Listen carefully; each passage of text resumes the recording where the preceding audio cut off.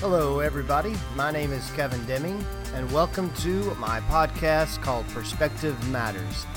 This is where we're going to be talking about a biblical approach to discussing how our perspective matters, and it shapes our understanding of how we see life, situations, and people in the middle of a problem. Hope you enjoy. Well, excited today to have Jeremy Kingsley here with us for a conversation about our perspective in this pandemic we're going through. Jeremy Kingsley's been a friend of mine for quite a while, of 25 years or so in life and ministry. He's an author. He's also been a speaker for leadership, for ministries, for churches for quite a few years. In fact, he's been a big part of our church and my churches that I've gone through, and been able to come and be a huge part of the spiritual growth in their lives and things like that. But so Jeremy, I'd love for people to know a little bit more about you. And so you're a founder of One Life Leadership, One Life Ministries. I'd love for you just to share real quickly what is that, and what do you do with that? Sure. So my speaking and my writing basically has two outlets. We have One Life Leadership. That's my for-profit. So when I go to businesses and companies, I talk about leadership and kind of team development. Then we have One Life Ministries. So anything with churches, Christian schools, Christian events, I go there, teach the Bible, preach on a number of different issues to hopefully help encourage people to grow spiritually. Yeah, and that's great. And during this time, you've worked with a lot of businesses and a lot of churches. What are you seeing from them and hearing from them of how they're handling some of this new season, this upside down world we're in? Well, especially I would say the leadership at a lot of these businesses, or the pastors, they're concerned financially, how they're going to survive. One of the big things a lot of the leaders are struggling with is laying people off. A lot of these management type level people, pastors, having to let people go, that hurts them. A lot of them care and love those people. So they're working through this process and relationally as well as just practically with the finances. Yeah, and I know that that's kind of a common thing, not just with people you see, but in our world today, and as people are trying to handle just what is it like to lose a job or the financial side of things. Are you seeing that kind of out and around and hearing from people about what that's like a little bit? Yeah, the last stat that I was given was 22 million Americans have lost their jobs so far, and that doesn't really count the people who just have their hours cut, which to me, financial stress, it comes back to the house. It can come out with your wife and your kids. A lot of people move stress around, and it can hurt a lot of relationships. So we have to be careful just dealing with the financial stress in general. Yeah, that is something where we have stress in one area, it also impacts others. And now being in a house almost all the time with everybody and trying to navigate through that can be tough in a lot of ways. So I was thinking about that too with you. For you, you're kind of a little bit in that category of your livelihood was based upon you going to businesses. Your livelihood's based upon you going to a church to speak and to lead and to hold these times together. I mean, that's how you get paid and your income, and you care for your family. And all of a sudden now, these businesses and churches are saying, we got to hold off on this. And so for you, as someone in this business before, and in this world of trying to do that, have you experienced anything like this in the past where maybe you've struggled with that, or had some hard times with that you can look back onto to help you during this season? Yeah, God's teaching me again for the nth number of time. I don't remember how many times it's been, but yeah, we've had struggles. So think about it right now. For anyone in the speaking business or in the event world in general, event planners even, people that are involved in lighting and sound and things like that, we are basically laid off because there's no public gatherings. But yeah, for me, it's not the first time. When I first got married, I remember Dawn and I, like a lot of couples, struggled out of the gate. I was on a trip in Colorado when her car broke down. And some of the guys I look up to had said, you need to get a reliable car. With you being gone a lot, that's a dangerous situation, right? So you want her to feel safe. So we got a car, and we had a car payment for the first time. It wasn't a huge thing, maybe like $200 or something like that. But I noticed talking with Dawn that about every couple of weeks, our savings was getting, lower and lower. And all of a sudden we didn't have any savings anymore. So we said, all right, we got to make some cuts here. What should we cut first? So we cut going to the movies. So still haven't seen Happy Gilmore or Titanic. It's like 96. Saved by the Bell reunion, whatever's going on with that. But we still were having issues. We said, okay, no new clothes, no new shoes. But then it got bad enough where we started to cut groceries. And this was like our first or second year of marriage. And I remember a week where there was like 5 days where we literally ate toast at night. And we got a bill that we weren't going to be able to make. And I don't know if you've ever felt like this, but when you first get married, we want to prove ourselves to our wife, to our wife's family, to our family. I can have a good job. I can bring in a paycheck. I can take care of your daughter. So I started to feel this shame and embarrassment. And I went to my church. And I'm telling you, I don't think I've ever felt this embarrassed, this humbled before. I was tearing up asking one of the pastors, is there any way the church could help pay this electric bill? And man, the grace and the open arms that they had said, man, we'd love to help you with this. And you don't have to feel like you have to conquer everything on yourselves. I don't want everyone to always think you have to be independent. Right. Right? Yeah. You and I have tried to teach our kids to be independent in a good way of do your homework, want you to be a good worker at your job, learn how to cook, do your laundry. That makes sense. Mm-hmm. But spiritually, we need to be dependent. So the big lesson from that whole thing for me initially 25 years ago was God saying, it's not that I don't want you to be a provider, but you are not the provider. That's who God is. Yeah. Yeah, that's so good. You take those lessons, and we continue to see how God can use those seasons of our life to help us later on.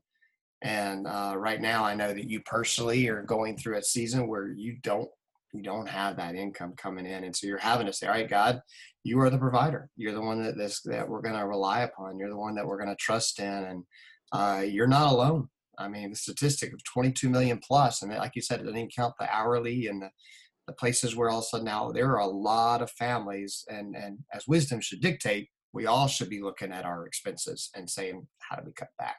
Right. And it makes sense right now.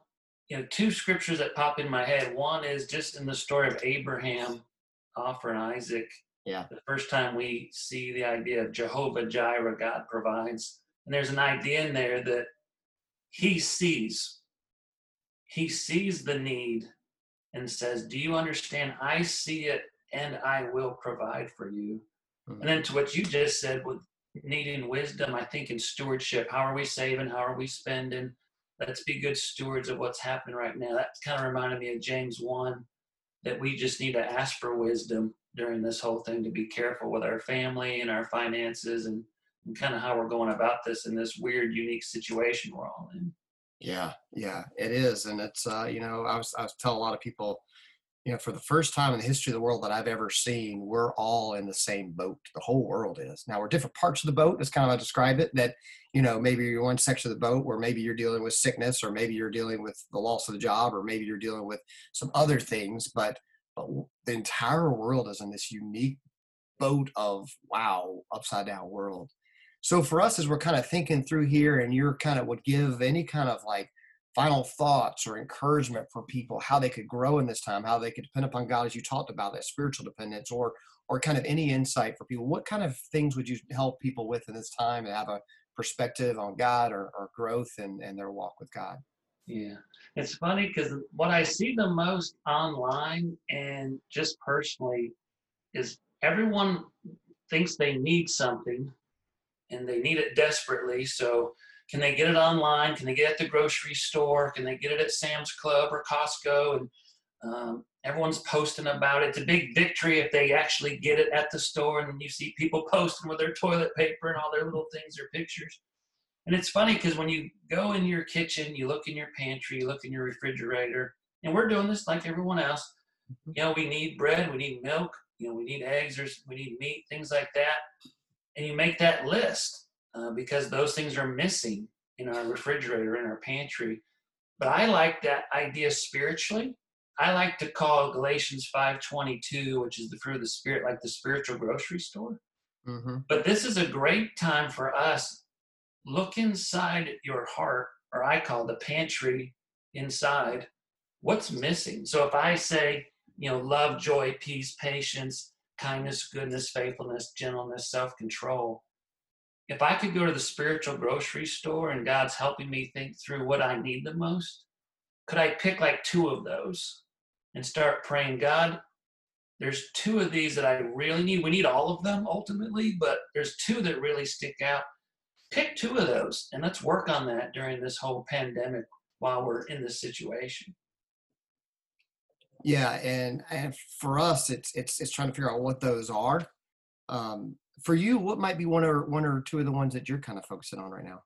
I would say patience is for sure one. Kind of going back to with all the events being closed, shut down, they're banned in essence. How long is it going to take till people start meeting together again? Mm-hmm. When's the next time I'm not necessarily speaking online, but actually physically in a room with people? That's tough. And I think joy might be in there too. I'm a big fan of just, God, I don't want to sit around and complain. I don't want to sit around and think of all the negative things. What are the things that give me joy? One is just Him, His word, His love, His forgiveness. Practically, I've been trying to discipline myself to do my thank you list every day. Mm-hmm. I'm thankful for Dawn and Jaden and Dylan, my family. I just want to go through that list and let that joy come that God kind of provides. So probably joy and patience would be the 2 that my pantry needs to be full. And you're probably not alone in those 2 needing to be at this time. You mentioned the whole spiritual pantry and thoughts on that. And so from where we were, Becca and I left to go to Israel March 2nd. And at March 2nd, there was 60 cases in the U.S. out of, how many, 300, 400 million people. And 60 cases. So it was on our mind, but so off the radar.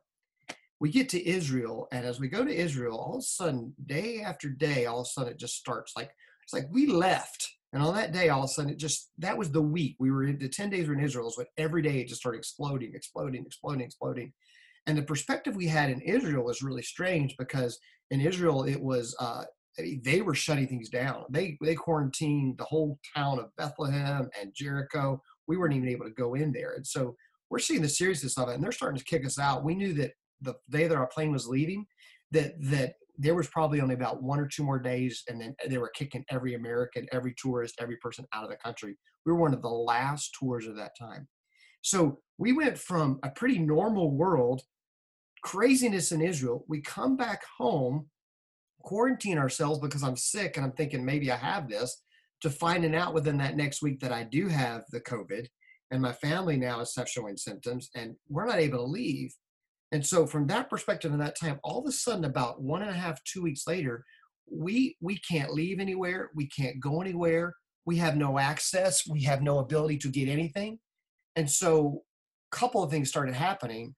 We went online to see, can we order groceries? Can we get stuff sent here? We're getting out of milk. We're out of this. And we have plenty of toilet paper. In fact, I haven't even bought toilet paper since like February. So we haven't needed it, so we're good with that. But everything else, it was kind of like, what do we need? And we got online. My wife got online, and she couldn't order a whole lot of stuff. I went to Walmart.com, and there wasn't a lot of stuff. And so we did kind of a little bit of a panic order, soup and this and whatever we could come up with. Funny thing about that, they broke that order up into about 8 to 10 different deliveries. The other day, yesterday, we got our last order from that thing, and it was 1 box, and it had dry soup in it.